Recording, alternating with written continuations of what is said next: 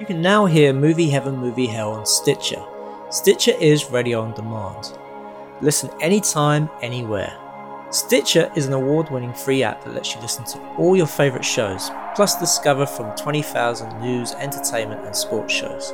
You can also create your own custom playlists. Stitcher is available on iOS, Android, Nook, iPad and in over 4 million car dashboards. It's on demand and it's on the go. No downloading, no syncing, no wasted memory. You can stream your favourite podcasts from Stitcher. Don't have Stitcher? Download it free today at Stitcher.com or in the App Store. And please, leave us a review and rating on Stitcher. Thank you.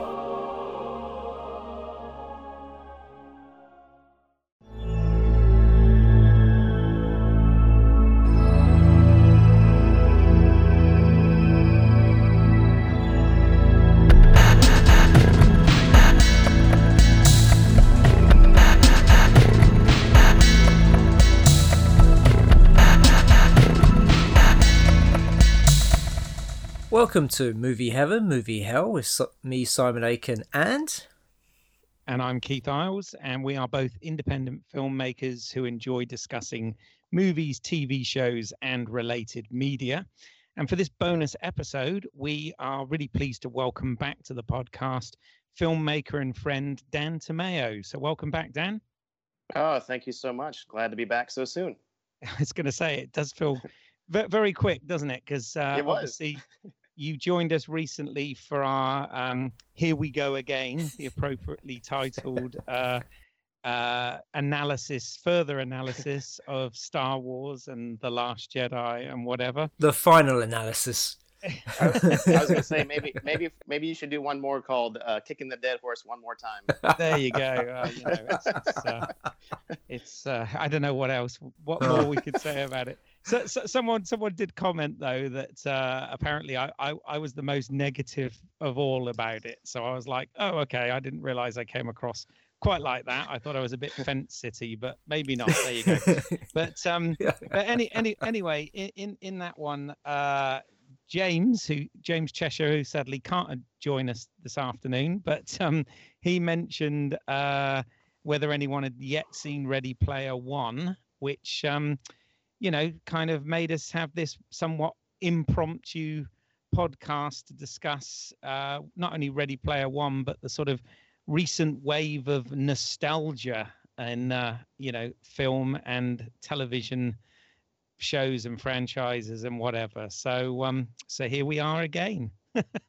I don't know how many people we've lost at this point. Just don't say The Last Jedi. Yes. Again. Just don't say it. Obviously the latest wave of nostalgia is for the 80s.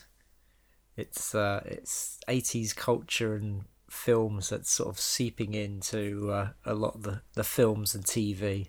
Exactly. Which is totally, I guess, pandering to us as film geeks, because we're all children of the 70s, which sort of grew up loving this stuff in the 80s. And it's quite funny actually, because if you look at Ready Player One, it actually pretty much references most of the films and directors that we've talked about in the sort of last 2.5 years or whatever of this podcast. So it's almost like a perfect movie for us to discuss. Well, let's just let the audience know that we will be going into spoilers. So if you've not seen the film, just to warn you, we will probably spoil it. Yeah, probably.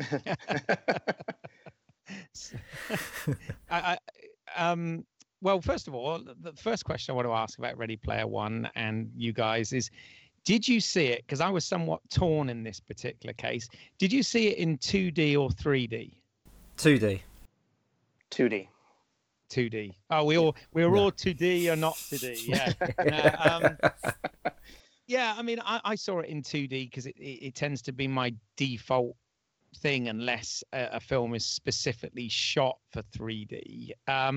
But I did think whilst watching it, particularly on the scenes within the Oasis, that it might actually loan itself quite well to 3D. But I've only seen it the once so far. But if I go and see it again, which is which is quite probable. I may actually try seeing it in 3D just to see if it sort of did add anything and sort of, add into that whole sort of virtual reality aspect of the film. But I don't know what Spielberg's thoughts are on things like that, because I know he's kind of a purist when it comes to a lot of this stuff, isn't he?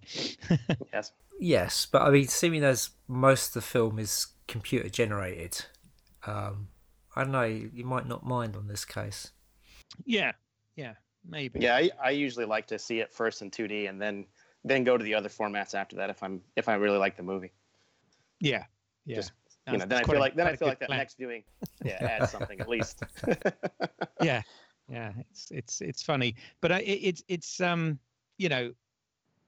I don't know what you guys thought, but I was interested to see sort of, Spielberg go back to doing, the type of films he did when we were growing up, and whether he still had that sort of, sparkle of the sort of popcorn magic within him, because obviously, a lot of his films nowadays, fantastic films, are obviously, much more weighty and historical based and serious and very good. I mean, I loved the film he made in between the primary shoot and post production of this was The Post, which I thought was absolutely fantastic and actually works as a really good companion piece to All the President's Men. It's like a kind of unofficial prequel to you can almost watch them back to back, and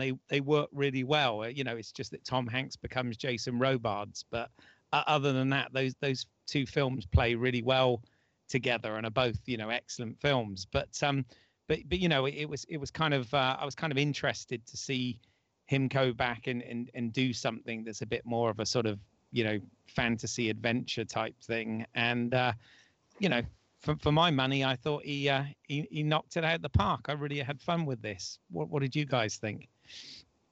Yeah, I liked it. I thought it certainly captured some of that early magic that Spielberg had.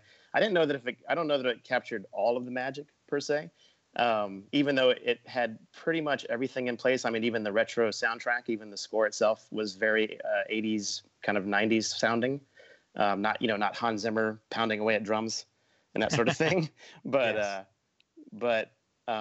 The kids kind of element, and of course all the 80s references and such. But even the action sequences and such all seem to be, true form for Steven Spielberg.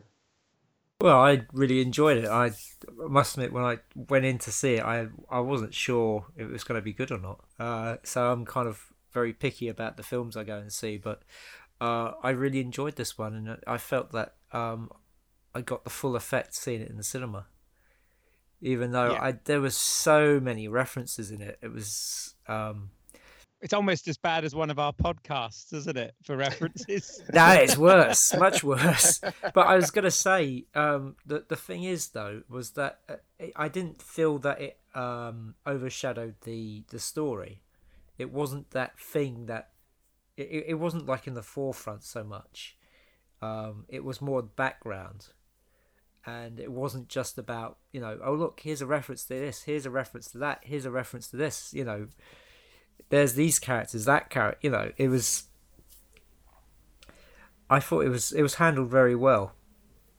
I have to say, as far as the references, I was actually a little disappointed that they were so much in the background, and a lot of that was the way it was, I say in air quotes lit, because it's all computer generated essentially, but the way they chose to light the scenes put most everybody in silhouette, so it was hard to see certain characters. I don't know. I would like to have seen a little bit more of some of the characters that were floating around the background than what we saw, but no, it still was good. Yeah, I think it would become distracting because I think the story was very much the forefront, because there was nothing in it that took you out the story. I mean, there's been like kind of cameos and nods in other films, like say Rogue One, where you see two characters from a cantina and wonder, how the hell are they here? And then to find out that this literally takes place like a day or two, or days before A New Hope begins, you're like, so if they were there, how did they get to Tatooine? What? Where they had a really bad week. Basically. Yes. They were like, phew, glad we got out of that city before it was destroyed. Oh, I know. Let's lie low in Tatooine for a few days and just have a few drinks, and then in this end up cantina. getting their arm lopped off and whatever. You know, it's like that's karma. They need to go back and start making better life choices. Yeah. Maybe it was because there were so many. You know, there were so many that you just couldn't keep up with it. There was nothing glaring because the references were just there on the screen all the time. Mm-hmm. Yeah. I mean, this film is one of those films where, you know, you can go back and watch it multiple times, and you know, even probably freeze frame it and be picking things out for ages. You know, I know that there are things online that actually point out, you know, something like 350 visual references in the film, you know, in the background and all crazy stuff like that. But I almost felt like it was kind of, you know, the inside of my head on screen, if you know what I mean, because obviously there was all the movies and TV shows and video games, and but also all the sort of musical, you know, references as well, the pop music of the time, and all of that sort of thing. And for ages when I was watching it to start with, because I didn't know anything about it before going to see it, and when they were going through the first game, I was kind of scratching my head a little bit, because I was thinking, okay, so this takes place in sort of 2044 or whatever it is, and you know, the world all changed like a decade from now in, you know, 2028 or whatever. They had this you know, what they called it, the broadband wars or whatever it was, and all of that stuff. And I thought, but why are all these references largely sort of from the 80s and 90s? Because, you know, it doesn't make sense. Why would the kids be referencing that? And then it wasn't until the Simon Pegg and Mark Rylance characters came, and you sort of realize, oh right, yeah, they're going to be, you know, that their characters are a similar age to what will be in 10 years time. And it's like, okay, so they grew up in the same era we did, and obviously it all made total sense then. But I was a little distracted by it to start with, because I was thinking, why in the future would everybody be obsessed with these things from the you know, from the 80s and whatnot? But you know, that's having not read the book or knowing the sort of story behind it prior to seeing it. Yeah, I have to say it took a little while to warm up. I must admit, at the beginning I was kind of like, I was really kind of on the fence at the beginning. I was like, oh, I don't know about this. This is a bit, you know, when he's in the stacks and he's scaling down all the different sort of I don't know, were they caravans or trailers? Yeah, the trailer stacks. Yeah. Kind of thing. And you know, he's going past all the people who are doing all the you know, you can see them online and stuff like that, and you know, and then he goes in, and I was just like, oh, okay, this is fine, but I'm not really, you know, getting into it. But then I think it was once the race started, and you know, you found out more about the creator of the Oasis. What was his name? Was it Halliday, yeah. Dying and setting this contest up. Then I sort of got drawn into it a bit more. Yeah, I mean, have either of you guys actually read the novel? No, I haven't, no. But but everybody that I know has. So I was asking them, I was like drilling them for questions about after the fact, you know, what's different, what's the same. And actually in the novel, at the beginning of the novel, apparently there's a huge section about how much the 80s culture has invaded pop culture because of the Oasis and because of Halliday. And that was something they pretty much left out of the movie, because in the movie, in the novel, apparently everything is 80s. In the movie, there's a lot of 90s, and there's modern references to video games and other things. Oh yeah. Yeah. But in the novel, there's not. Apparently, it's all 80s. So in his trailer, there was a bag of Dorito chips on the table, and it was an old style 80s bag of Doritos chips. like the actual design of the bag itself. Oh right. So I mean, that goes along with the book in the sense that 80s culture has just permeated society so much because of this oasis and because of how much that they're in there, that everything, including advertising and marketing for things in the real world, still follow kind of that 80s flavor. But the movie didn't really say that, and because of that, they I don't know. I feel like that was a kind of a missed opportunity, because I mean, it was a little off-putting. Even knowing that was the thing, it was a little off-putting. And until you see the characters, you're like, okay, that makes a little bit of sense. But even still, you're like, well, but why? Like, because especially Halliday, when there was that scene with Halliday and Simon Pegg's character, which I don't remember his name, but they were wearing 80s clothes, like very 80s clothes. And we don't wear 80s clothes, now. So it was, you know what I mean, like.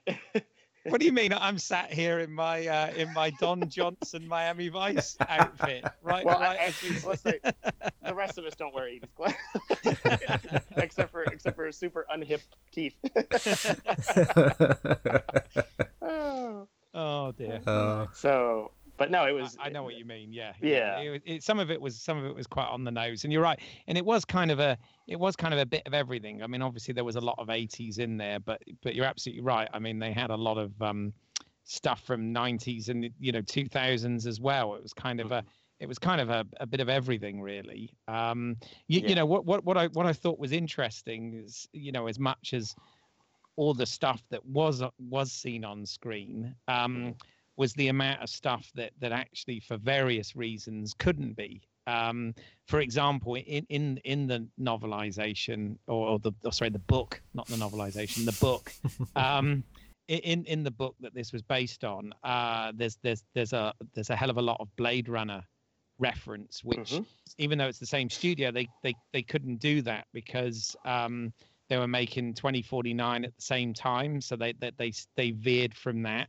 And then also because of obviously competing Disney, they couldn't have any sort of Star Wars, MCU, or Tron references, which would have all seemed quite obvious. Obviously the Millennium Falcon gets a mention, but obviously there's nothing visual in there. In fact, I quite like the fact that they sort of replaced it with Battlestar Galactica, which obviously I smiled at. Saying that, I heard the sound of a TIE fighter at one point, so there was an audio reference. Well, I think I even saw the back of an X-wing at some point. Oh, really? Okay. Yeah, there was a part in the beginning where a bunch of ships flew by, and I think one of them was an X-wing. Quite possibly. You sure it wasn't a Viper? You sure it wasn't? It could be. Yeah, there was a Viper in the background in the warehouse or what have you. So there were several cool ships back there. Sure. Yeah. Did you know that the shine? Well, I guess spoilers. Spoilers, yes. Here come the spoilers. The scene in the Shining, wasn't in the book at all. That's right, yes, and I'm sure that was something that was put in by Spielberg.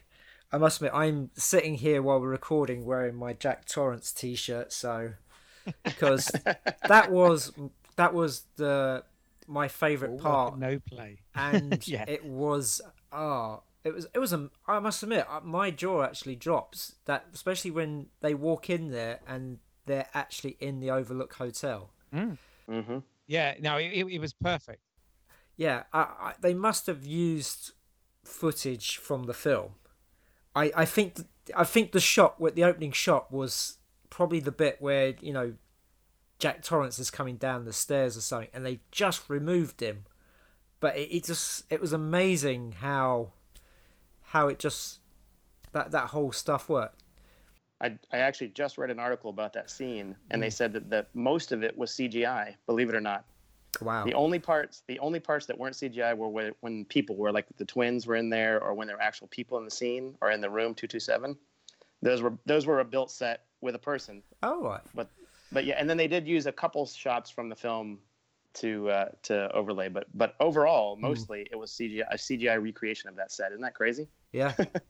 No, that's mad. And I mean, you know, I think like you said, Simon, that was a Spielberg homage to Kubrick. You know, was to go there. Just the fact that all the connections between Spielberg and Kubrick and The Shining, because the fact was that production was delayed on Temple of Doom because was it Temple of Doom or Raiders?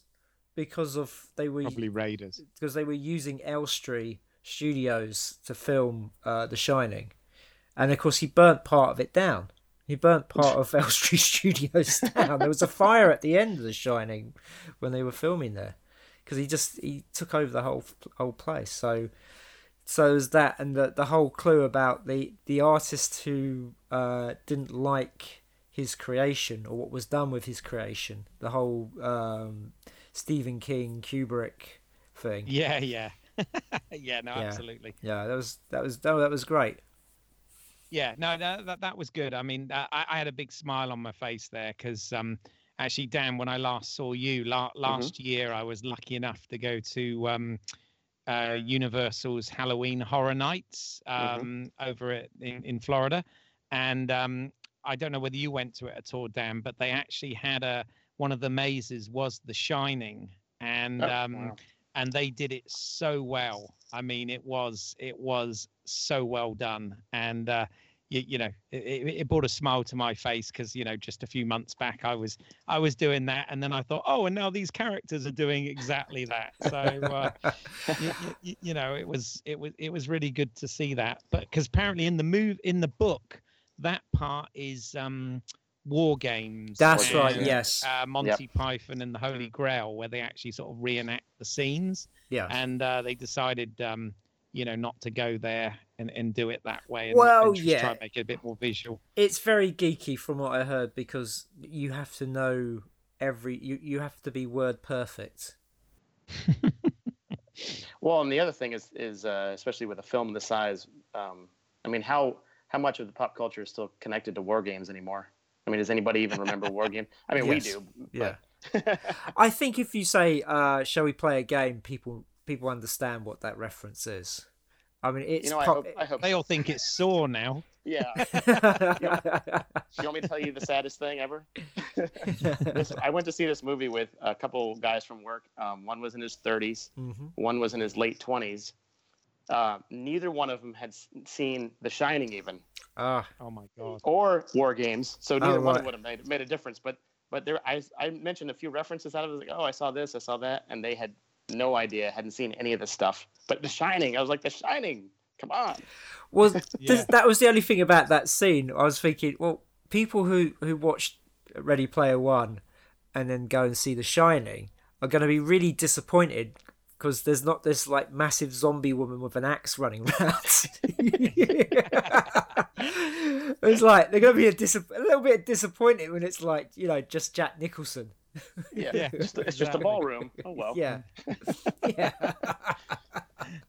Oh, they do that brilliantly. But you know what? This whole point actually does sort of beg the question, which some have said is this film just really a shallow nostalgia fest aimed at people like us, or is it actually a good film? That I've heard the argument that both about the book, about Ernest Cline's book, and also this film just being not having any real sort of substance, and just being literally a fanboy's fantasy and nothing more. And I don't know, because for me, I think there is a little bit of a social message in this, but I just wonder what you guys thought. Well, I've said this before to you already, Keith. We've had this little conversation. I was kind of bothered by the ending. So, and I'll tell you what I mean. So at the beginning of the film, we're shown this world, which is, it's falling apart. People aren't bothered.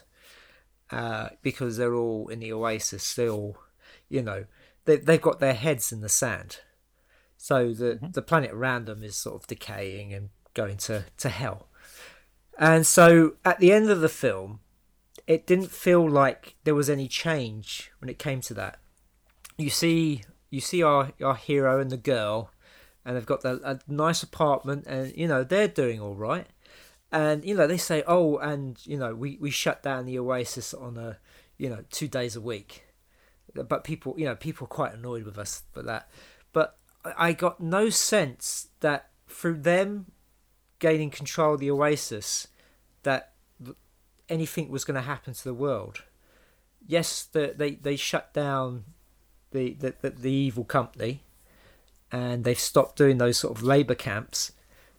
But I've really felt, well, you've set up this world where it's it's in decay, it's crumbling, it's in a terrible state, and now you're in control of sort of the world's currency, and you don't seem to be doing anything about it. And it did kind of bother me a little bit. I do understand it's a film, it's a fantasy, and that the goal of the film was that that the hero, Parzival or Wade, he wins the prize. But it felt a bit hollow when the world's is going to fuck.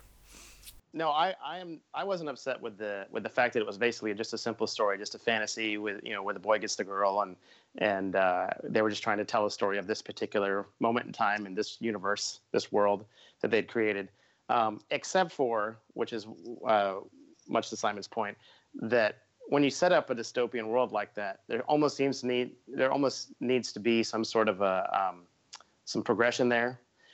Some sort of an answer to that at the end as well, and why? Because the dystopian world is what kind of created the Oasis. So if you've now controlled the Oasis, then you should be able to maybe affect back into the dystopian world. Whereas if it was a world like we live in and they had the Oasis, it wouldn't matter. It would just be like, yay, we won, and that was it. We got $1 million or whatever, $1 zillion. But yeah, so I do agree with that point, that it's weird that they had that world and then nothing really happened there when Wade won the contest. Yeah, I mean, the other thing that kind of bothered me as well was that with the evil corporation, they seem to be acting like a private police force. So I was really quite surprised when the actual police turned up at the end. I'm like, where the hell have you been throughout this whole film? Especially when there's been that explosion at the stacks, and there was like no, you didn't see any police or anything, Yeah. Mm-hmm. Yeah. No, I mean, there are problems there. I mean, let's be honest. This future world that they set up, I mean, it is, massively dystopian. Obviously incredibly classist by the looks as well, and let's be honest, not a particularly nice place to live. However, the sort of societal message about it is, one could almost see this happening because corporations are when it becomes to entertainment and intellectual properties and whatever, and that whole thing about entertainment versus money making enterprises, and this whole sort of thing about, they say millennials don't get out and have enough exercise and all of this sort of stuff, and they spend too long playing video games and all of that sort of thing. So it's a little bit there, but they don't really go there, do they? It's kind of it's kind of just about sort of the idea is tickled rather than explored. I sort of felt, and but that's okay. I mean, it's all right for it just to be a fun movie, and I had a really fun time with it. So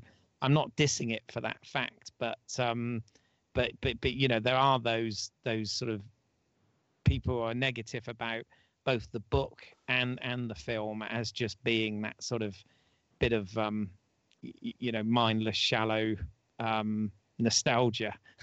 It's you know. Considering what Spielberg has said in the past about the state of Hollywood, do you think this was a dig at Hollywood? Do you think that the evil corporation was Hollywood? Oh gosh, you may be right. You might be, yeah. Yeah, I mean, you might be right. That's a good point. Because you know, he's. Go ahead. Yeah, it's the artist Spielberg at odds with the businessman Spielberg, isn't it? Mm-hmm. If you know what I mean. So that is a tricky one, and I think it could be. I don't know whether that's just something to read into it or whether that's actual intention. I don't know. What is the answer to that, or my answer? I don't know. I'll just clarify for people who don't know what I mean. A couple of years ago, Spielberg went on record saying that Hollywood was heading for a fall if it kept going down this route of just making blockbuster films, of like superhero films and stuff, because at some point people are going to stop seeing those, because this feeding viewers the same thing over and over again, people get bored. You know, there's only so much of like a superhero film that people will take before they start walking out. We've seen it in the past. We saw it happen to the musicals. People stopped going. And the Western. The musical and then the Western. Yeah. And they're spending more and more money on these films, and they have to bring back bigger returns. To think that, you know, back in the late 70s, one film, you know, took down a studio, Heaven's Gate. And yet we have films out there now that cost 10 times, 100 times more than Heaven's Gate does, and they have the ability to do far more damage. So having this sort of corporation that's always sort of, you know, trying to make money out of nostalgia, it's kind of like the state of Hollywood right now.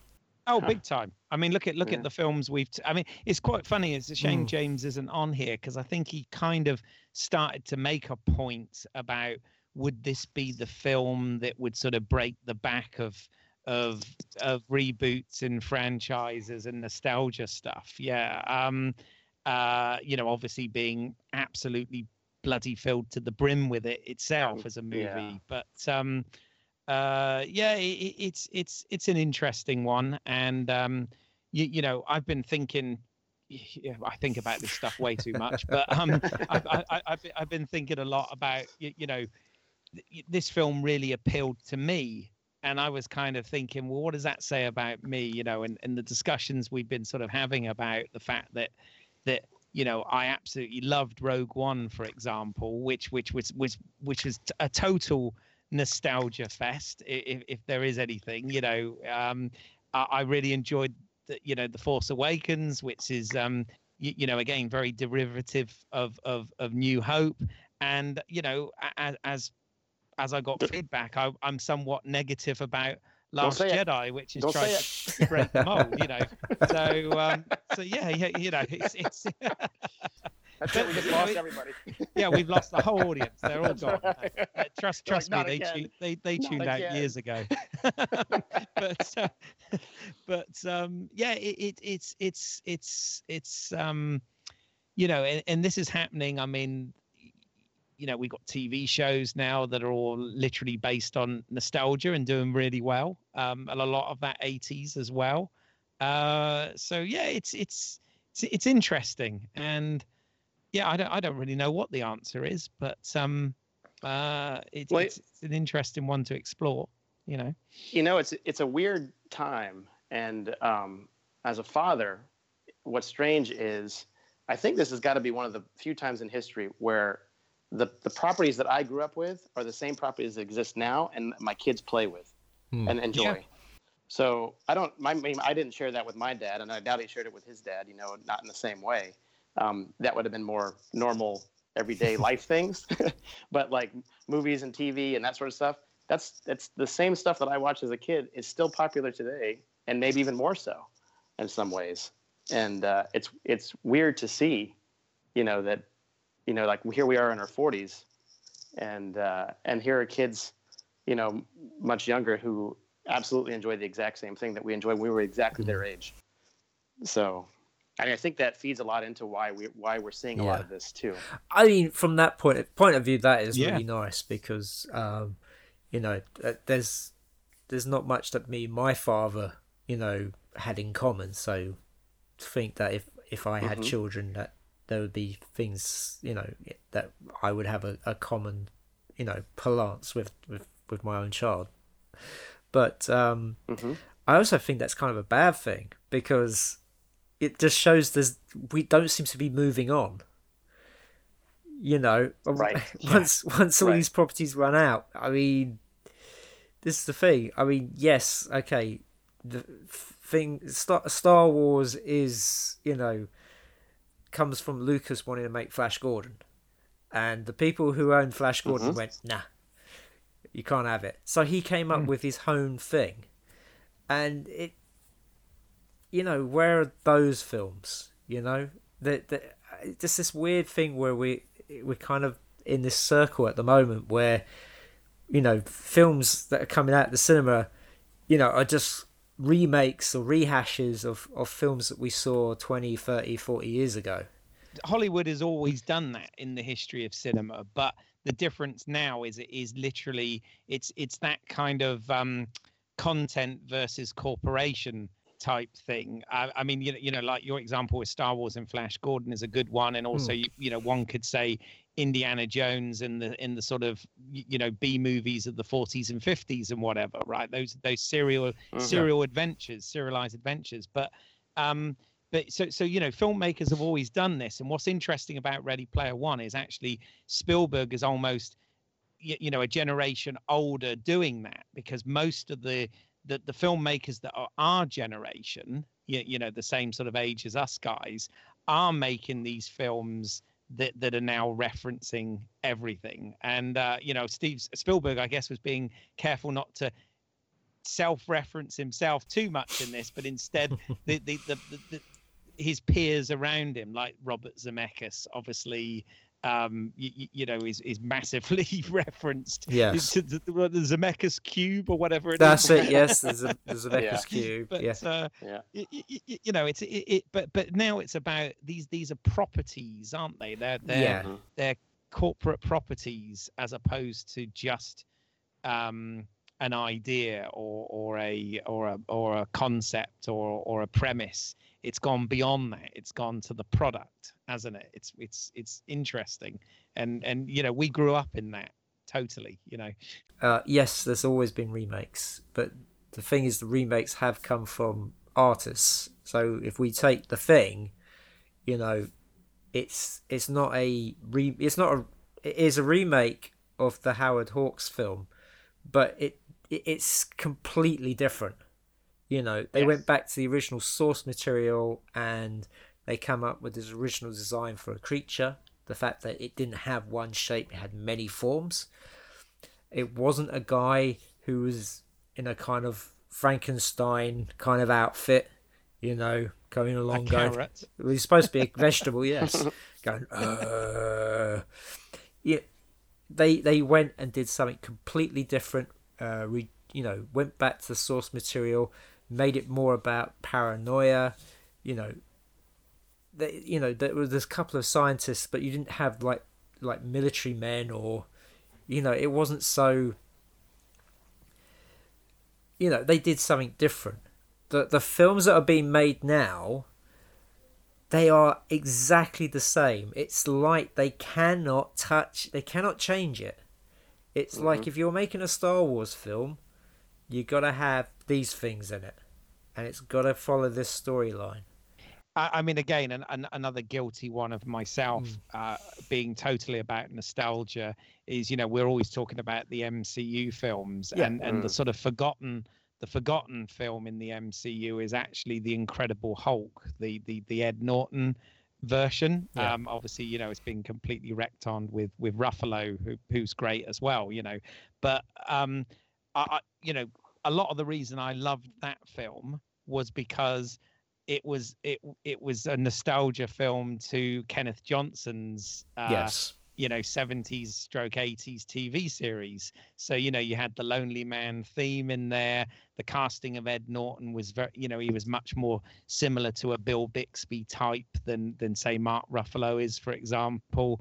They had the eyes as the trigger for his transformation. His transformation. They even in the beginning titles, reference the whole gamma radiation machine and everything, right down to almost an identical shot from the 70s. And of course, I loved all that shit because I loved that old TV show from when I was a kid. But and obviously Marvel have moved away from that, and probably rightly so. But it is interesting that it's sort of.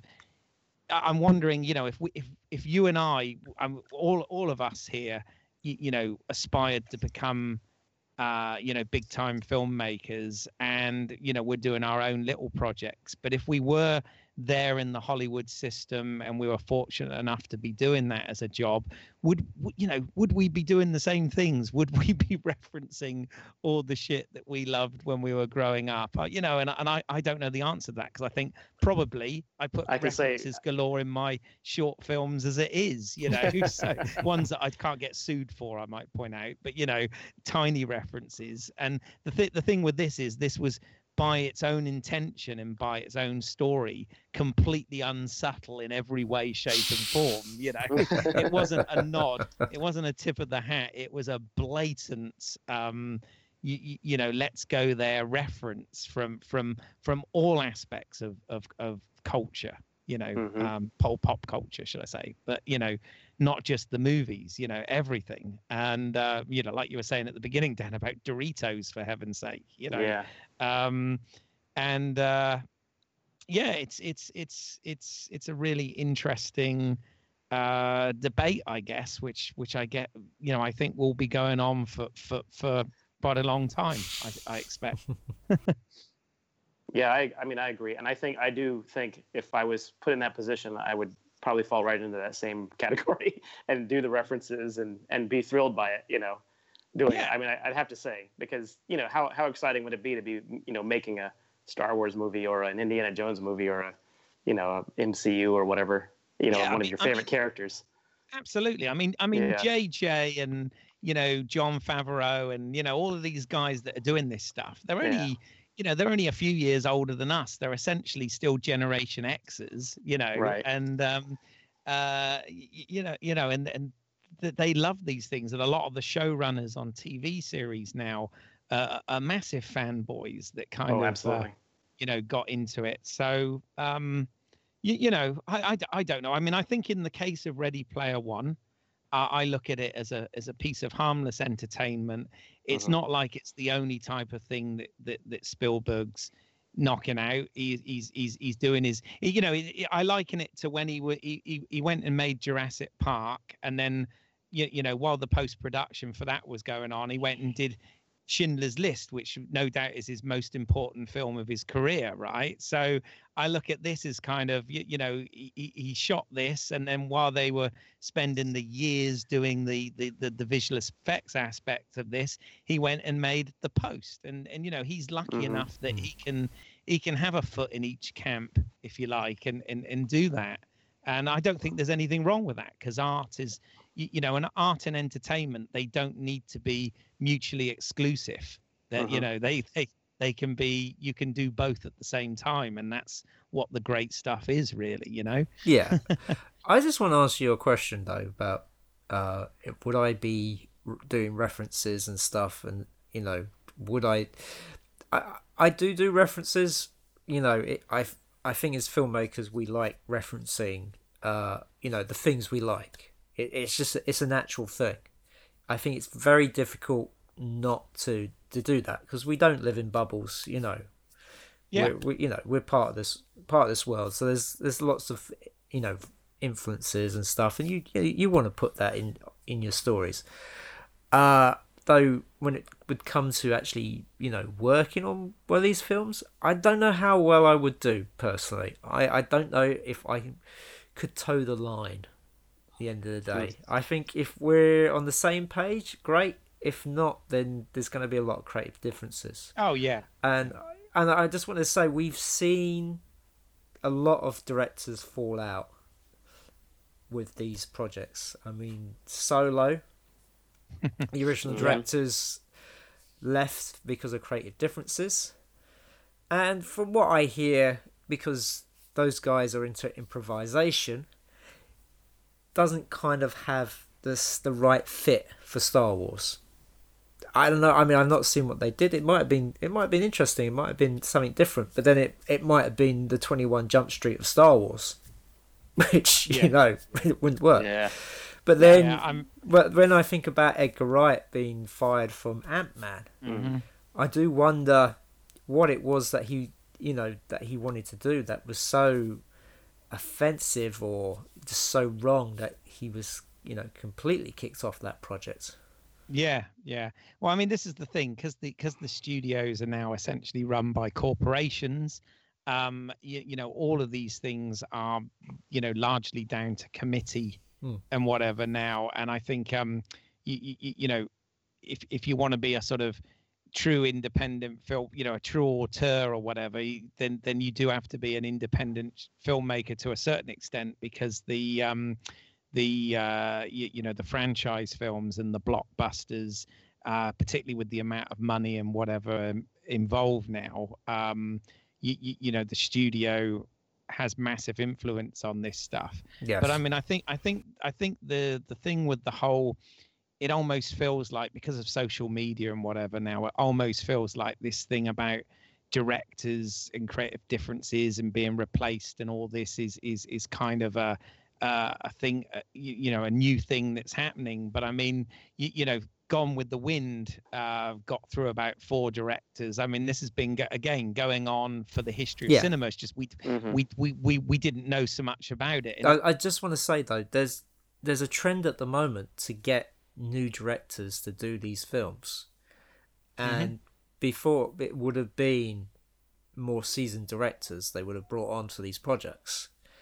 And the feeling I get when you see that is that they feel that they can have more control over a new director or somebody with less of a track record, so that they can get their own way. It seems that Hollywood has not learnt the lesson of Alien 3. You can't have all these cooks in the kitchen and have a product that's any good, or the best it could be. Yeah. Now we had to get Alien in there, didn't we? I mean, but your point, and of course Alien features quite heavily in Ready Player One. But there you go. But yeah, your point is the same point that kind of Ridley Scott was quite vocal about recently. About the fact that they're letting sort of inexperienced, almost like first-time filmmakers that are kids essentially make these films, and I guess he's saying that because they're not coming to him, perhaps. But the kettle calling the pot black, because how many films did Ridley Scott make before he directed Alien? 1. Yeah, well, yes, yeah, yeah, no, absolutely. But also, I mean, what's interesting to that point as well is the fact that these dudes that were doing Solo were replaced by Ron Howard, who is a very seasoned director. So, with a massive track record and a lot of variety in what he's done. So, but also somebody who's been known to toe the line. Well, true. maybe more of No, it's who knows what goes on. I do get a sense though now more than ever that the business side of the movie business is forefront. Is much more in the forefront than it used to be, in the sense that I feel like we get lots of sequels to movies that weren't good in the first place. Like, how many Transformers movies do we need to see? Yeah. That really aren't. And I've decided, I realized actually in the last maybe 2 Transformers ago or so, I'm like, these movies aren't made for me. They're made for China. They're not. They're made for the other parts of the world that really eat these up, and they're not always made for American audiences or audiences. But they're made to sell toys, aren't they, as well? Well, I mean, yes, they're made to sell. Yeah, toys. a bit. But I mean, like none of them have gotten good reviews, but they've all made great money. Or same with like Underworld. Like there's so many of these movies that they come out, and years ago they wouldn't have made a sequel to these movies, but they'll make like 10 sequels today. I mean, how many Resident Evil movies are there? You know, it's like the thing is, all those films have made money, and Exactly. that's why they just keep churning them out. They're which is part of the problem is that Yeah. we I don't say me particularly, but somebody out there is paying money to see these garbage movies, and so they keep giving us more garbage. You know, and sometimes, you know, we get a good one here or there, but for the most part, it's like it really is like, you know, I feel like if we invest 75 million into this, we'll make 300 million, and that's good. We're good with that. You know, just to keep the bottom line going, and that shouldn't be the way people make, you know, do art. Definitely I don't not. think. Yeah. No, I agree. I mean, I'm really simplifying things here, but Yeah. essentially, you if you look back over the history, you know, back when you had the studio system, the Mhm. people who ran the studios then were, you know, people who were passionate about film and telling stories, and then when you got that sort of you know, wave that we like to talk about, you know, the sort of maverick ones of the 70s onwards, they were lucky because they were essentially independent film directors that were kind of, to a certain extent, given free reign, because that was before the corporations started taking over the studios. And then, you know, we're in the thing now where all these studios and different platforms and whatever, they're all owned by big conglomerate corporations that are into all sorts of stuff. And then it does become about bottom line money, and it's run by, you know, accountants, lawyers, and marketeers.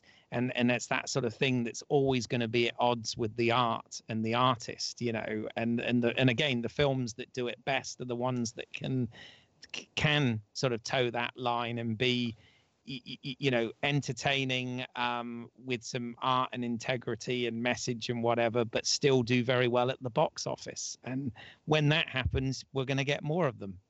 That stands to reason, you know. Yeah, I have to say though, I think the studio system was akin to a factory. I mean, they churned films out, and Totally. you know, and you remember the films that we look back fondly. Think of all the hundreds and thousands of other films that nobody even talks about these days.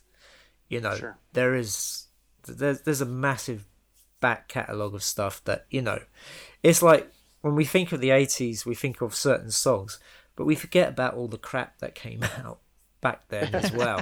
There's a lot of stuff, a lot of music that you know never sees the light of day anymore. Well, like the home video era as well. Yeah. We all grew up in. Yeah. But I mean, in the day, it is a business, and always, you know, and if it makes money, they're going to make more of it because, you know, they just like making money. So well, that's commerce. I mean, it's show business, not show art. You know, it's an industry. But what I think has changed is, for a time there, they didn't know, the studios and, you know, didn't know quite what was making money or how to make the money, and it was kind of given to the artists because they were like magicians. They knew this dark art that created money. So they, you know, they let them sort of take the reins there for a while. But as soon as they discovered the secret of making money, they went, "Whoa, the control's back with us now. You know, we know the tricks. We know what works." It seems like CGI was a big part of that. It seems like the CGI effects have been the thing that has catapulted this, you know, this idea of just how to make money is just you pile it with effects, tons of effects, and you don't really have to worry about the story that much. Yeah. As long as you have, you know, big creatures fighting or big, you know, cities being destroyed. Yeah, cities being destroyed, blue light to the sky, you know, some kind of thing. You know, it always has to be the same kinds of things. But I think, Simon, in the last podcast, you mentioned that they don't make, you know, we don't make these like $40, $50 million movies anymore. And those were the ones of our youth that were, you know, that really interesting things came out of that were fun and still popcorn movies, still that kind of thing. But really interesting ideas. And in fact, a lot of the sequels, reboots that are happening now came from those movies. Yeah. But the thing is they're not allowed to do that anymore because now, you know, and it's kind of, which is funny because taking it full circle all the way back to what you said about, is this Spielberg kind of poking at Hollywood? It could be in the sense that here I am, I'm making an original property that has nothing original in it. Yeah. You know? Yeah, that's true. And he's making lots of references to films that, as we say, were made for that, you know, middle budget. I mean, the Buckaroo Banzai, Yes. totally. Reference. Oh my God. Which was a total flop when it came out. Yep. And it's only the years later, it's a cult hit. Yep. Yeah. Speaking of which, Keith, have you watched it yet? I know.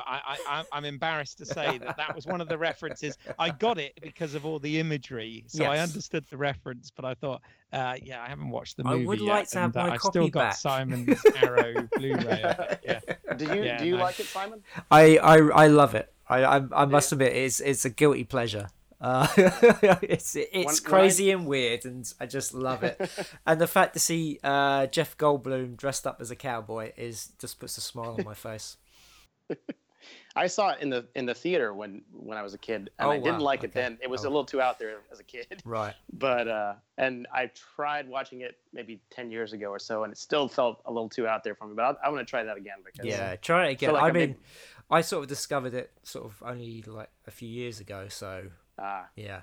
I think the reason I missed it first time round was because like I said, I watched lots of stuff on home video and used to get a lot of stuff, but often these were my dad was paying for it, and these were family type events, and my dad was obviously, he has certain tastes, and I think that Buckaroo Banzai was probably a little bit too out there for him to rent at the time, so even still, so probably. we probably saw I'm Romancing the Stone instead, or something. I don't know, but this whole. Oh, by the way, this is totally geeky. I'm gonna.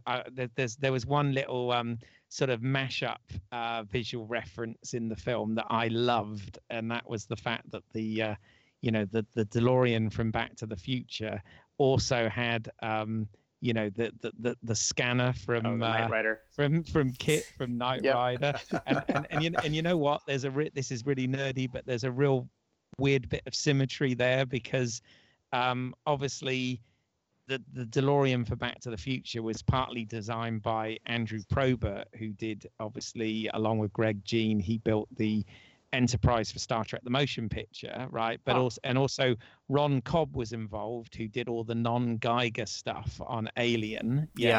But there was also a chap called Michael Sheffy that worked on the construction of the DeLorean, and he originally did kits for Glenn Larson for the TV series. So it's really weird that this thing had a sort of blend of all those things in the car. But I must admit, I chuckled at that one, and I also loved the fact they had the 60s Batmobile in there because I still love that design. Yeah.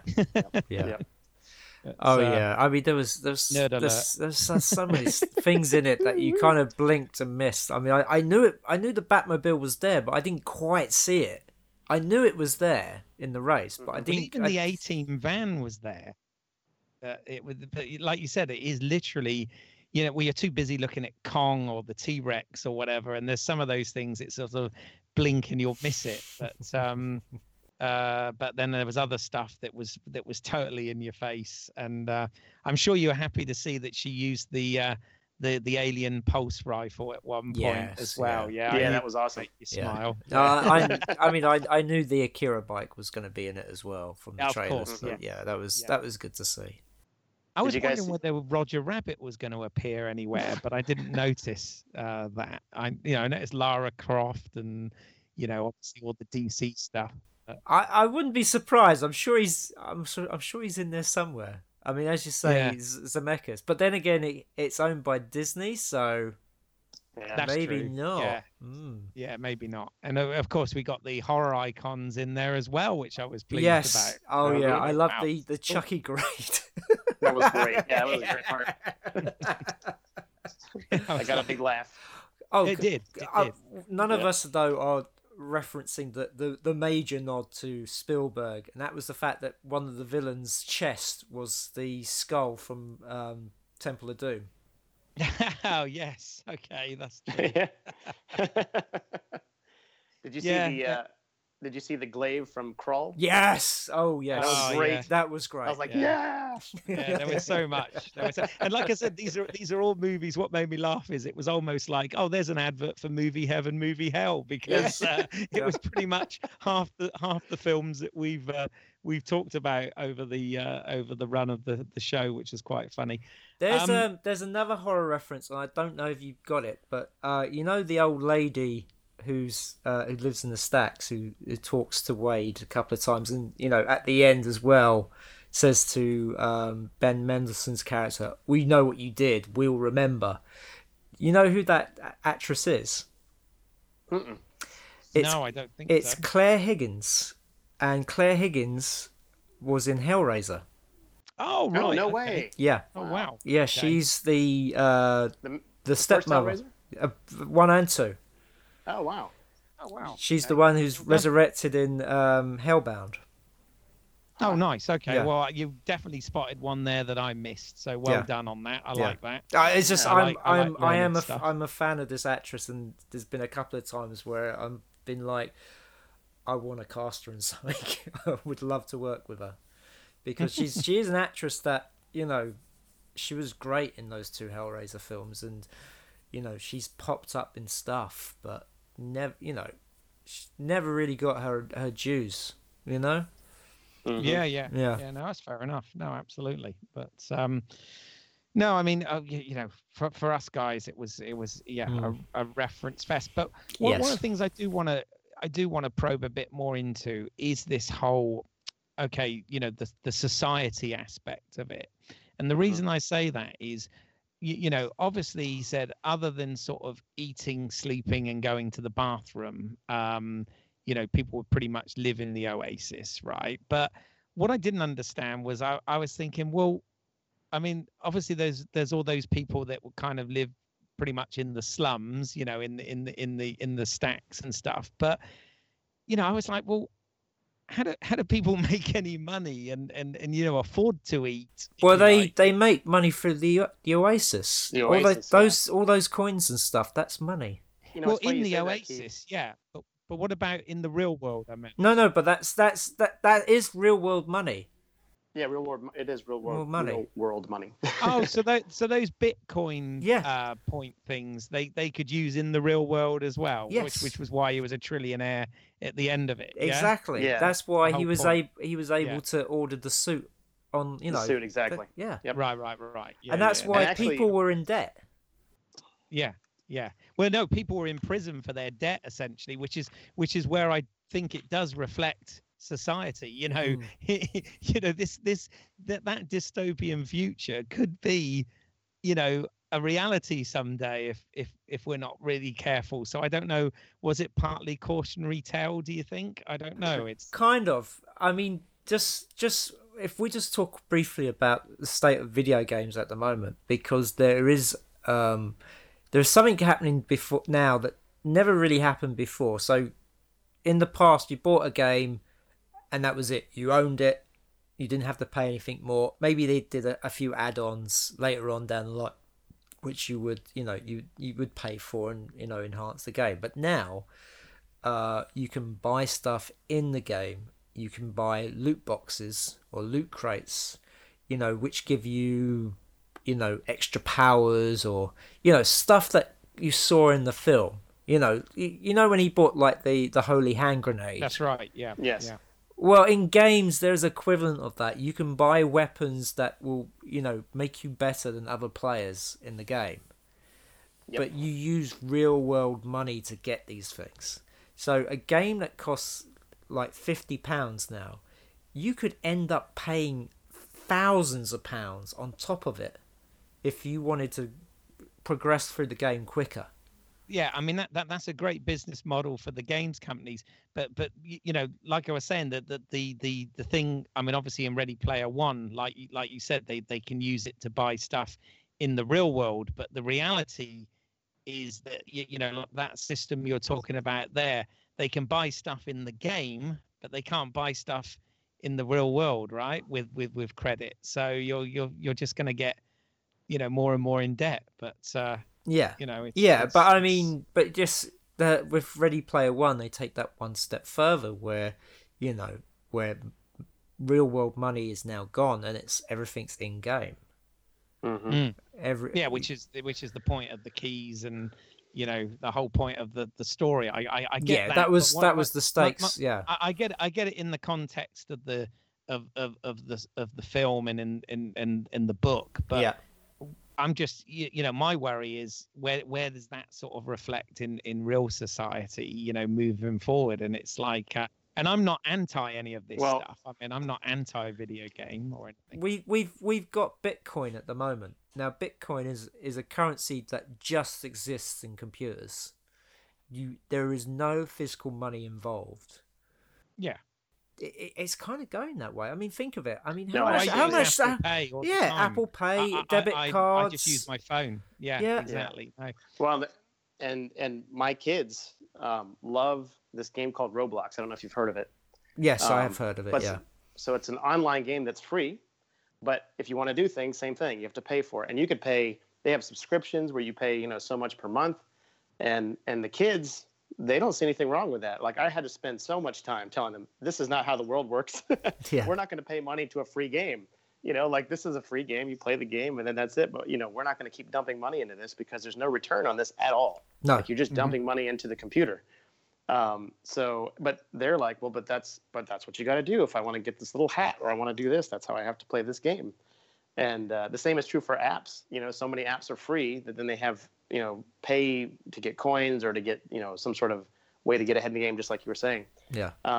And the younger generation is totally cool with that. Our generation is not, because we didn't have that. And we grew up in the world of you buy a game and that's the game. And then you move on to the next thing. And maybe you even sell that game. There's a little bit of resale value. Yeah. But they're like, you know what?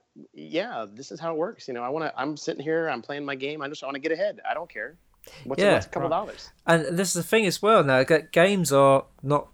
You can buy it as like digital media. It's from an online seller, and you don't own it. That's the crazy thing. It's like if you so you buy a Blu-ray or DVD, and you get the sort of ultraviolet version, the digital download from it, you do not own it. It's that whole music. That's happened with music and all media now. It's going that way. So at any second, the people who run it, if they decided that they're going to stop the service, that's it. It's gone. Boom. And if you and you can pay for those films online, and I think that suddenly you're something that you pay for. Just gone. Your iTunes, all those songs, videos you paid for on iTunes. If anything happened to Apple decided, oh, we're stopping that now, gone, and you don't see any of it because you don't own it. This is the thing. You're paying for stuff now you don't own. You're like leasing. And physical media is on the decline for sure. Yeah. But that's a bad thing, because at least with physical media, you own it. It's there. You can watch it whenever you want. You can sell it on. But with all this digital stuff, you don't own it. You're just leasing it. And if they don't, and if you don't use it anymore, or you want to sell it, you can't sell it on to anybody. You can't. Yeah. It's it is. I feel it's kind of a sad state of affairs, because at the end of the day, companies will own everything and you're just leasing it off them. Yeah, well, that's the way. I mean, without wanting to sound like an old fart, and I really don't. but Dan, you back in my day. No, but you've got kids, and I mean, yes. What is your thoughts on that? I mean, is it what Simon's saying about that being not being a good thing? I mean, obviously, what are your thoughts as a parent? Is that a good thing or not?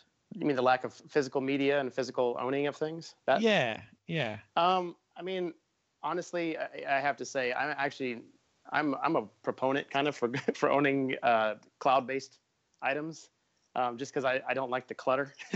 So, yeah. And maybe the that's hoarder mentality. Yeah. So I do like having, I actually do have like a lot of movies up, on Vudu and those services. And I've converted a lot of my collection to do that, just so I could watch them on a plane or wherever, which I actually really do enjoy, and I tend to watch them more. But the kids, I mean, they don't seem to care. I mean, the difference is when we were growing up, there was a social aspect to going to like a music store or a video store. And do you have Redbox over there? I don't know if you have that company. No, we didn't have Redbox, but we do know what it is. Yeah. Okay. Yeah. Do you have something similar to that? We kind of did. We had like I can't remember what the company was called, but you ordered stuff online and it was sent to your home, and you had it for like 28 days, and then you sort of put it back into an envelope and send it back to them. The Love Film type. That's model, it. Yeah. So maybe Netflix. Redbox is a little different in the sense that Redbox is like a kiosk. I mean, that it's a kiosk next to a drugstore or some other kind of store that you would rent a movie from. You just go up and you put the money in, and you get an actual physical disc out of the box. And about a year ago, I went to get one of those and had an experience I had not had for decades. And it was a movie store experience. There was a guy in front of me. He was putting a movie back in the box. And he says, "Have you seen this movie?" And I was like, "No." I didn't know the guy. He says, "Have you seen this movie?" I'm like, "No." He's like, "You've got to watch this movie. I'm putting it back in the box. As soon as I put it in, you got to get this movie. This movie's awesome." And it gave me a little glow inside, because it was an experience I just hadn't had in so long that I forgot that you even used to have those experiences. Where you were in a store and somebody be next to you and they go, "Have you played that game, or have you listened to that album?" That you should pick that up. That's good stuff. And I see the, obviously I've worked in technology for years, so I see all the sort of technological advantages of, less clutter and having less this stuff. But I also think that, I know, younger generation don't give a shit about owning stuff and having physical media. But what I always think is sad is, you go to someone's home in the future and you can't, you can't tell anything about that person, because you can't look at their music collection or their book collection or their movie collection or anything. And it's kind of like, oh, okay, that sort of aspect of society. I mean, I don't know whether it's dying, but it's diminishing slightly, isn't it? And yes and no. Yeah. I was going to say, because rental stores there's been a kind of a little bit of resurgence. I mean, there's a few places scattered around the place where they've come back, but analog's big now, isn't it? With vinyl and people are going back to books rather than e-readers and stuff like that. So I don't think people are going back to VHS outside of hipsters. Oh God, no! But why would you? Yeah, but I mean, it would be nice to have that kind of going somewhere where there's other like-minded people, and as you say, have that conversation where somebody says, you should watch this, because these days there are so much films, and now we've got film streaming as well, with Netflix and Amazon, that it's you get. I know at a weekend, me and my girlfriend will sit here and we'll go through it, and we'll just keep flicking and looking at title after title and just go, well, we don't know what to watch. Oh, you need to be on Netflix, Claire Bueno. So, plug. Yes. No, but I mean, it's a very nice site, but it's slowly building up, but.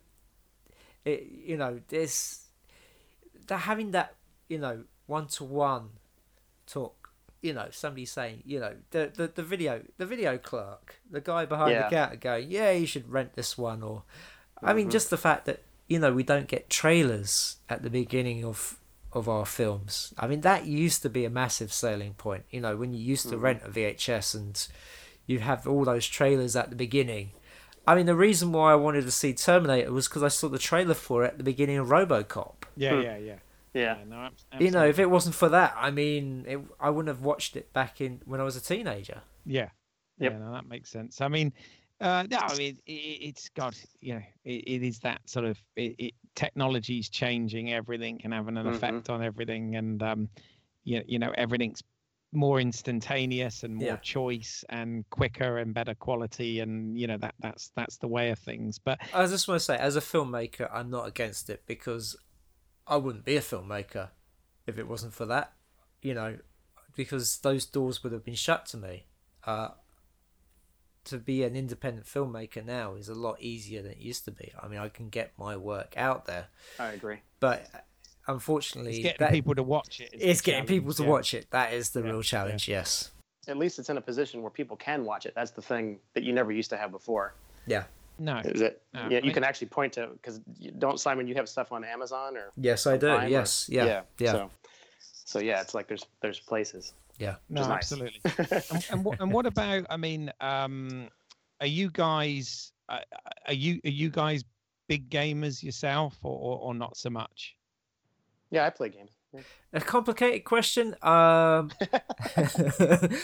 used to be, when I was growing up, I was a massive gamer, and I had a home computer. I mean, my first computer was an Acorn Electron, and I then had a massive jump from that to a Commodore Amiga, and used to play every game on the Sun, and then consoles came along. So I had a Sega, I had a Nintendo, and then at some point my brother took over that, and he would buy all the game machines, so I'd play his. But then as I've gotten older, I've had less and less time to sort of play games. I don't own a console at the moment, so I don't really get to play those games. I mean, I play a few games. The last game I played on my Mac was XCOM 2, which I really enjoyed, because I remember the game back in the day, and it was a great update to it, because it's still got the strategy, but it's a bit more accessible. It's a bit more arcade, and so I really like that. I do play one game on my phone, which is Star Wars based. There you go. No, I mean, I'm kind of the same. I mean, I grew up, the home video era was kind of akin to the sort of home computer era, and the computer games consoles and all that sort of stuff. So, it used to be, which obviously was a progression from the arcade games, and used to be into it. But nowadays, between the amount of films, TV shows, books to read or listen to, podcasts, etc., I tend not to get too involved, although think it's all very cool.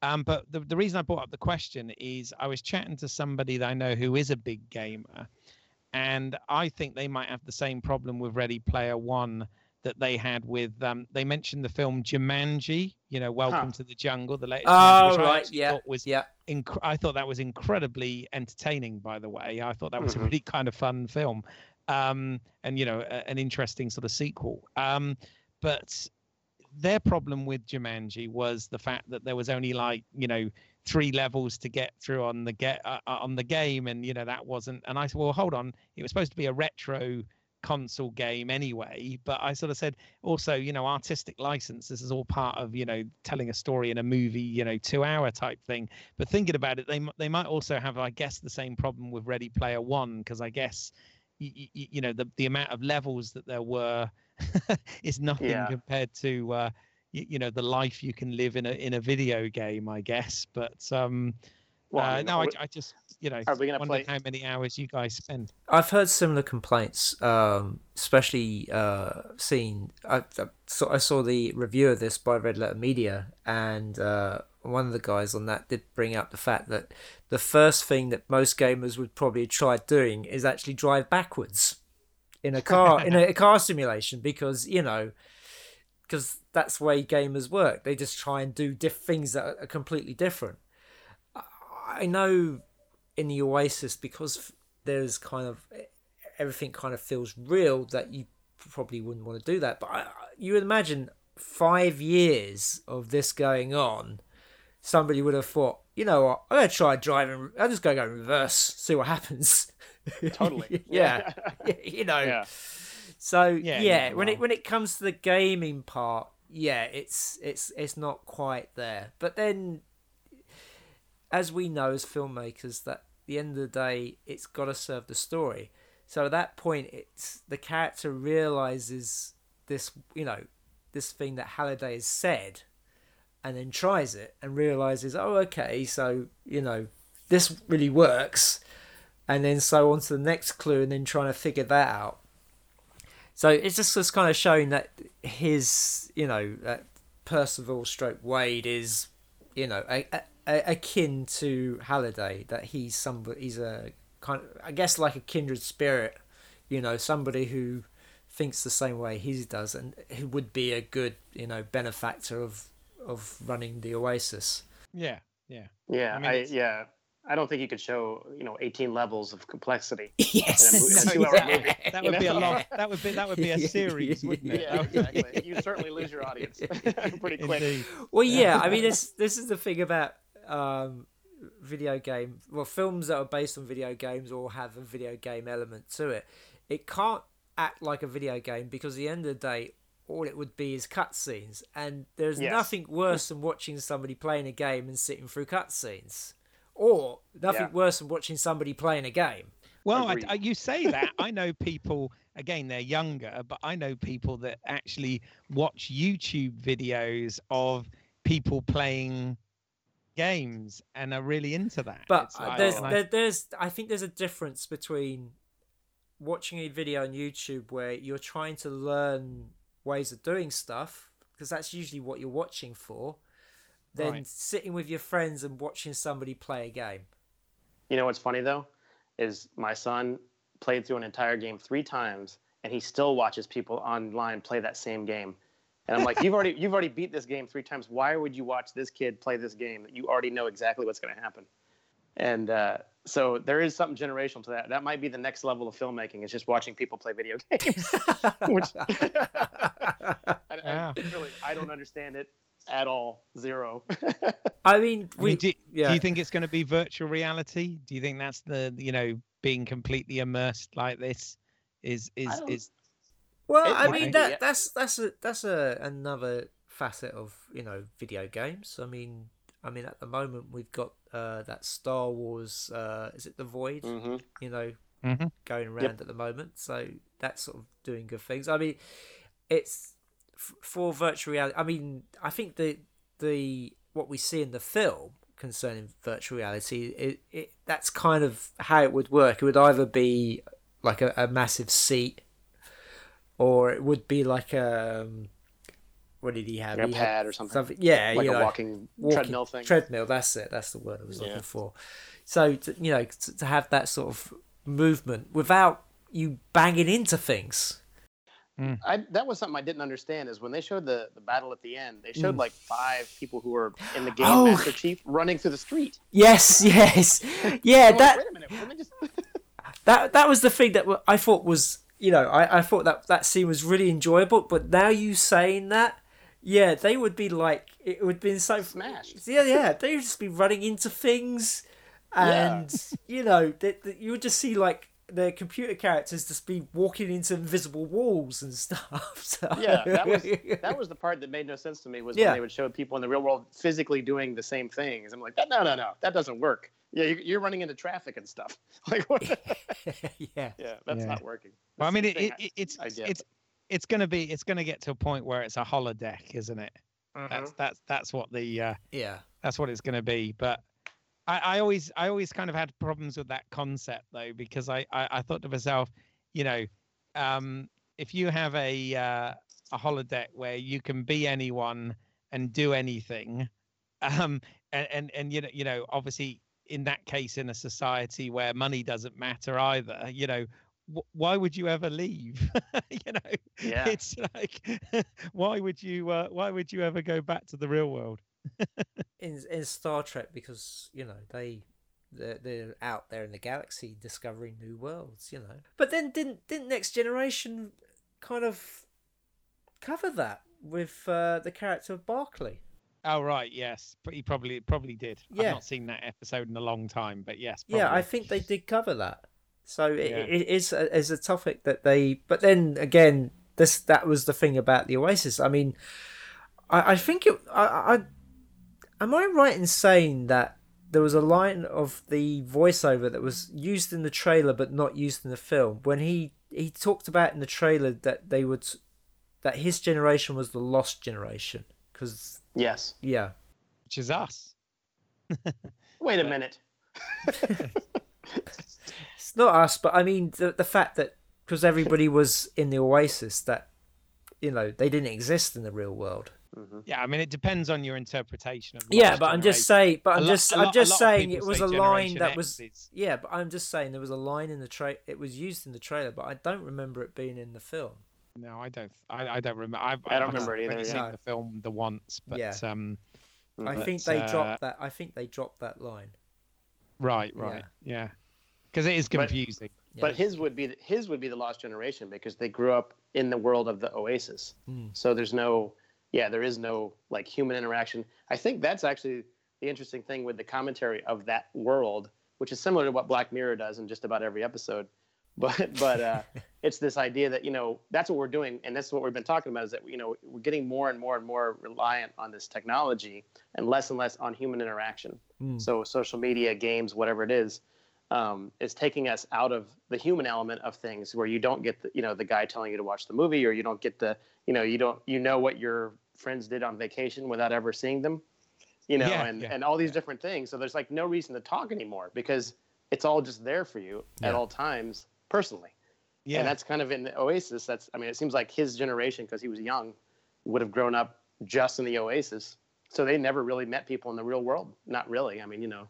Yeah, I mean that's kind of a sad way to experience things. I mean, this is where Generation X, us guys, I think we're quite lucky because we kind of grew up in both. Yeah. Yeah, exactly. Yeah. We remember the time before the internet and before all this technology, and so, but at the same time, we grew up with it evolving around us, so we can appreciate it and use it and love it, but also we know how to kind of work without it as well. Exactly. I'm glad I know how to read a map. You know what I'm saying? Yeah, exactly. Yeah, so we've got the good sense not to drive on railway tracks or into a river.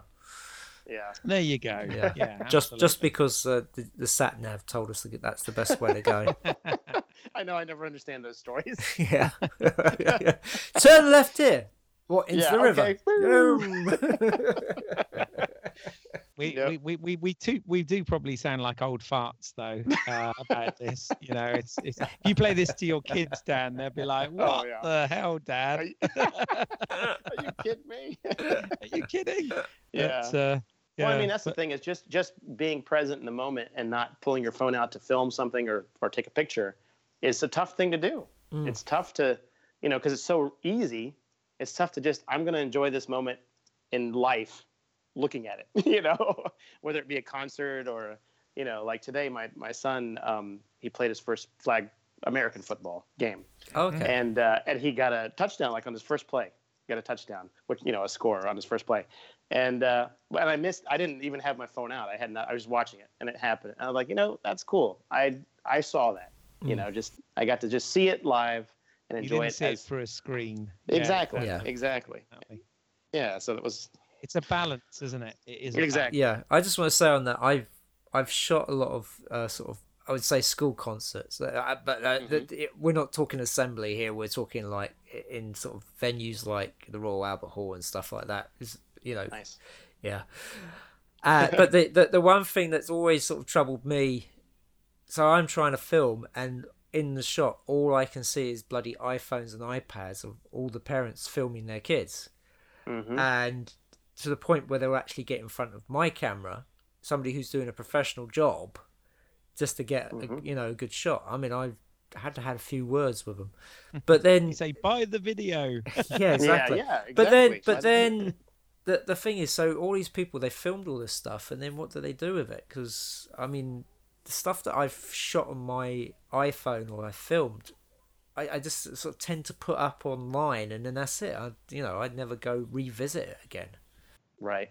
Yeah, more unstructured data out there to manage. It's a problem. I just wondered, so all these parents who are doing all this stuff, I mean, are they actually I mean, Dan, as you're a father, do you go back and revisit this stuff, or is it just up online? I actually do, because I don't really put it up online. Oh, okay. So I do, yeah. So I actually do revisit the videos, and sometimes we'll sit around and we'll watch videos, kind of like in the old days when you'd watch slideshows or something at your house. Yeah. So, but I know I'm not the norm. I mean, most people when they're doing that, they want it to put it online, and basically they're bragging. They're like, look what my kid's doing right now, right this second. And so they can get that video out there to, grandma and grandpa or something like that within, as it's happening. Yeah. They may even periscope it. I was at a convention this past week for, it was Broadcasters Convention, and I was watching a session. Yeah, NAB. Yeah. I know it well. Yeah. So I was watching a conversation with the editor of, dare I say, The Last Jedi.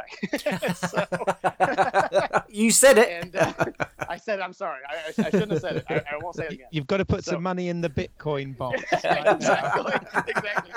The Bitcoin swing jar. Exactly. So I'm watching him, and I didn't expect to see him there. I didn't know he was going to be there. I just happened to be walking by, and they said, this guy's coming out. And I said, well, that'll be interesting. I'm going to watch that. So as I'm watching it, this lady comes in front of me with her phone, and she's got this thing on Facebook Live. She's showing him to somebody. I don't know who, her family, her friends. I don't know. But it's like, just watch the guy. What are you getting from this? That you can't just, what is whoever watching it getting it, except you're just trying to brag. Look who I'm seeing here. I'm seeing the editor of that movie that was just made about Star Wars. And, yeah. I mean, there is that fine line, as with all these things with technology and whatever, between, it's wonderful that you can share something with we're recording a podcast, for God's sake, but the fact that you can share something with someone on the other side of the world, very quickly and instantaneously, absolutely, and all this sort of thing, and include people and all of that. But you're right. There's an awful lot of shit that's just put up as basically what I call brag book, and it's like 100%. Oh, look at me, look how great I am, look where I am, and all this sort of thing, and that's the hardest thing of all nowadays is filtering. It's just filtering the stuff that's relevant from the stuff that's just nonsense. Right. I mean, how many pictures of people's food do you need to see? God. Like, it's like, I don't care. Especially when I'm on a diet. I don't want to see that. Yeah. But it's just the world we live in. I mean, that's why this movie really does speak to that kind of idea that kids who are growing up with this, they weren't like us and grew up without this technology. So they're completely embracing it and know nothing else. I mean, they didn't know a time when the internet didn't exist, which is, insane to think about, really. So all these things, I mean, it's kind of like, it's like us in the color television or something, like our parents would say, I remember when it was only black and white, or we didn't have a television, that kind of thing. Yeah, I was like 4 channels in color. That was normal. And I'd get my dad going, oh, remember when we only had 2 and it was black and white, and or we had to, and my parents had to gather around the radiogram. Yep, exactly. But I mean, now the internet is so robust in what it can do, and then gives us access to all this stuff, but also gives us access to each other in a way we've never had access before.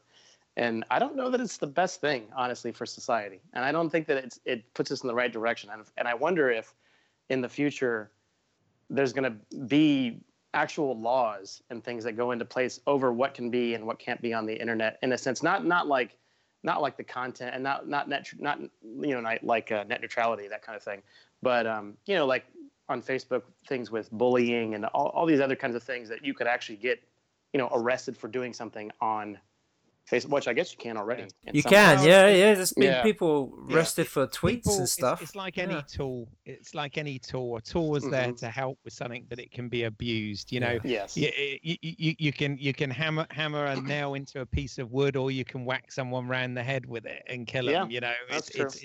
It's that age-long thing, unfortunately. And but I often wonder, Dan, and I don't know whether you ever think about this, but me and Simon have been doing this now for a couple of years with these podcasts, and I almost feel like it's I've often joked it's like it's almost therapeutic. It's almost like recording my memoirs, or while I can remember them or something. But I wonder, on this day, April 13th. when we were at film school, right? You, me, James, and Rod, amongst others, but the four of us in particular, we used to sit in a coffee shop or whatever, and we'd argue and talk about films and TV shows and art and all this sort of stuff for hours, right? And I think, Absolutely. had this existed back then, would we have been doing our podcast? Would we have been having the the Fab Four film fuck up or whatever we call it? You know what I mean? Totally. Would we have been doing that? And I think, God, that would have been kind of nice to have had in some respects, Yeah. No, I totally agree. And same is true with YouTube and these other video sites. If they had existed when we were really making stuff back then, what would we have done? Would we have done the same types of things? Because I feel like we were more interested in doing more narrative type, films and ideas, but people these days are doing, getting kicked in the nuts and stuff like that, and just making little videos of them doing crazy stuff just to get hits on YouTube. And it makes me wonder, like, I don't know, what would we have thought about that? Would we have, I would hope that I wouldn't want to be doing videos like that, but you don't know. If you grew up in the world where that existed, because my daughter, believe it or not, she has a YouTube page. And she puts her own videos on there. She makes her own videos and she puts them on. She's 10 years old, and she does it all on her iPhone. And they're not bad videos. They're little. Does that scare you though, to a certain extent? I mean, the fact that it's out there for anyone to see, if you know what I mean. Well, a little bit. I try to, we try to keep it so her name's not on there and things like that. Right, so right. We try to keep it, very private, anonymous if possible. Yeah. But she is obsessed with getting hits. Obsessed. So she'll check that thing constantly about, did I get hits? Do I have followers? That kind of thing. And she's 10 years old. Yeah. So it's like, that's the kind of world we're growing up in here, and the youth are growing up in, and who knows what's going to come of this. Yeah. And maybe the Oasis isn't our future. Who knows? Yeah. It's something that's filtered into Hollywood as well. It's when they look at actors and directors and the sort of the sort of marquee names, they also look at what are their sort of social media like, how many people are following them, how many people are liking their stuff. And it's just like we've seen it where they put sort of YouTube stars and Twitter stars in into films and stuff, and they've been fucking awful because yes, at the end of the day, what they do online is completely different. They're not an actor. They haven't studied their craft. They're just somebody who, people find entertaining online. Well, I think that's another thing that's been kind of interesting about the digital filmmaking revolution is that, there have been people who've come out, and some of these young directors that we talked about earlier have come out of YouTube pages who maybe did like an effects reel or something that was really incredible. And then they get a shot. Josh Trank, I think, was one of those. Maybe he's flamed out already. I don't know, but or but flamed on. Yeah. Oh, good one. Sorry, I had to go there. Very nice, but Chronicle was a good movie. Yeah, I thought at least. It was, and it was better than it should have been for what it was at the time. And a lot of these guys have done those kind of movies that were better than they should have been, and women as well.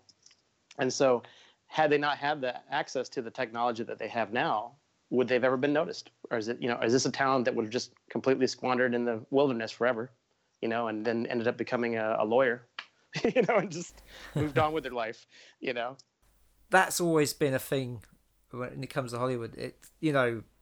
So in the 70s, you had directors that came out of film school, and then sort of 80s and 90s, you had music video directors. Music video, yeah. Yeah. And now you're getting guys who've made a lot of YouTube videos or film, shorts that have been shown on YouTube, which get a lot of hits. I think of the guy who did District 9. His short, Neil Blomkamp. The fact that his short was huge online which was the basis for District 9. And it will come from somewhere else as well, coming down the line. What that will be, we don't know yet. But but yeah, it's whatever gets people's attention. I mean, and at the moment, it does seem to be effects driven. If you look at these videos that are being picked up, it's because it's like, wow, look, it's amazing visuals. Look, there's like spaceships over South Africa and aliens and robots battling and all that kind of stuff. And and I must admit, I've lost a lot of work to guys like that, or guys who sort of can do special effects, because producers feel that, hey, they can direct and do the special effects at the same time, for cut rate. Get a 2-for-1. Yeah. Now, it is interesting. I must admit, I didn't realize at the beginning of this conversation we were going to get so philosophical about the whole thing. The Oasis is much deeper than we thought. Yes, it is. But I mean, Dan, you mentioned, obviously Black Mirror. Yes. And which I'm a massive fan of that show. Absolutely. And I think Charlie Brooker has done a really good job of basically taking this idea of society and technology and sort of turning them into these sort of cautionary tale anthologies like he's done. And I think there is a lot of truth in fiction sometimes about that stuff. And it can be used as a positive and a negative, and who knows, but I mean, it's a blessing and a curse in a lot of ways. It is. It really is. It is a double-edged sword, that's for sure. That's and any other cliche we can think of. Yes. I can't think of one more. But yes, art can be used to shine a light on current events. I mean, we've seen it. I mean, even Star Trek did it back in the day. Totally. Science fiction particularly is good at that. Yeah, and I think Black Mirror has been great for that. I think it's very good. So maybe Ready Player One is more than just popcorn, in the fact that it's actually spurned this conversation, which it's there's a lot to talk about there. Yeah. At the end of the day, it is a popcorn film, but it just has so many connotations around it. I mean, at the end of the day, if you took the Oasis and you took all the nostalgia stuff out of it, it's just a very simple story. It's about a guy who has to pass these 3 quests to get the prize. Yeah, right. And there is some people of mainly sort of feminists have complained a little bit about the somewhat stalkery aspect of it, or to get the girl. But I don't see that. I mean, I have to say that Parzival Wade, he's a very bland character. I mean, the other characters surrounding him are much more interesting, including the girl played by Olivia Cook. I mean, she was a far more interesting character. Agreed. But I think absolutely. I think people are referring to the book more there. Apparently in the book he does a lot more stalkery stuff. Yeah, because in the book he doesn't meet the girl until the end. That's right. Oh. Yeah. Wow. Yeah. So yeah, there's been a lot of changes, which I feel a film has to do, because a book is a book and a film is a film. Yeah. Yeah. Well, I mean, I must admit, I'm about to I'm just about to start a new job next week in technology and media, and it is going to involve probably a fair amount of driving. So I'm quite tempted to. I know now, again, because of streaming, now we can get audio books that are unabridged. They're no longer limited to what a CD can hold. And I may well invest in Ready Player One and have a listen to the book as well whilst on my journeys. That might be quite a good idea, as comparison. Well, I think that's a good place to end it. Oh yeah, we could literally talk about this all night. But, as we used to, Dan, if memory serves. Oh, we absolutely did. In the wee hours. In the wee hours, and fights and arguments. I never forget some of those arguments. Physical aggression. Yeah. What was that about? Oh gosh. Passion. It's all about being passionate. Yep. So, Dan, is there anywhere people can go to find out more about your work? Well, like I said last time and a little bit this time, I don't really have a social media presence. So, which is hilarious. Based on what we've just been talking about. I know. Yeah. So the only way, and this actually goes back in the conversation, the best way to follow me is to find me actually in Central Florida and then actually start walking behind me. You hang out at Red Box Machines. Exactly. On the corner of shopping markets. And then what you do is you just walk at the same pace behind me, and that is following me to the next location. Hey, there's a film there. That's right. I've got it now, the Red Box Stalker. There you go. Find and follow the Red Box Stalker. And if you want, you can give me a thumbs up too. I'd be happy to get the thumbs up. Just don't poke him, no. Don't poke him. That's right. No, don't poke him. You just watch where you're putting that thumb or poking that finger. Exactly. Oh dear. Keith, where can people find your work? Okay, well, if you want to see, if you can sit through short films 10 minutes long that I've written, produced, and directed, then go to YouTube and go to British Isles, which is EYLES, as in my last name, and there are examples there. And with regards to other work that I've done or am working on, just plonk me into IMDb and you can read more there. And as always, you can find my work at independentrunnings.com. You can listen to this podcast on iTunes, Stitcher, YouTube, and all good podcast providers. You can follow us on Facebook and Twitter. Just search Movie Heaven, Movie Hell. And please leave us a rating and review on iTunes and Stitcher. It all helps. Oh, it does. In fact, a shout out to a good friend of mine. Ross Shepherd did leave us a very good review on iTunes, which we appreciate. Yes. Very same week as we got a really bad review, if memory serves. Yes. Yeah. If that guy is listening, you know. You know who you are. No. He didn't like me saying you know. I see. You know. So this is for you, Hope it's driving you mad. Well, hey, you know you're making it, when you get some haters out there. That reminds me of something, that I know about, we could do this all night. You know what I'm talking about. We're having too much fun. We're having too much fun. Yes.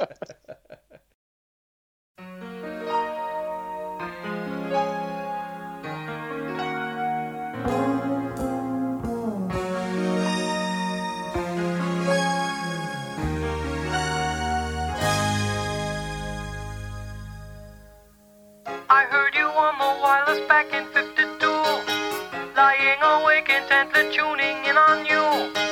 If I was young, it didn't stop you coming through.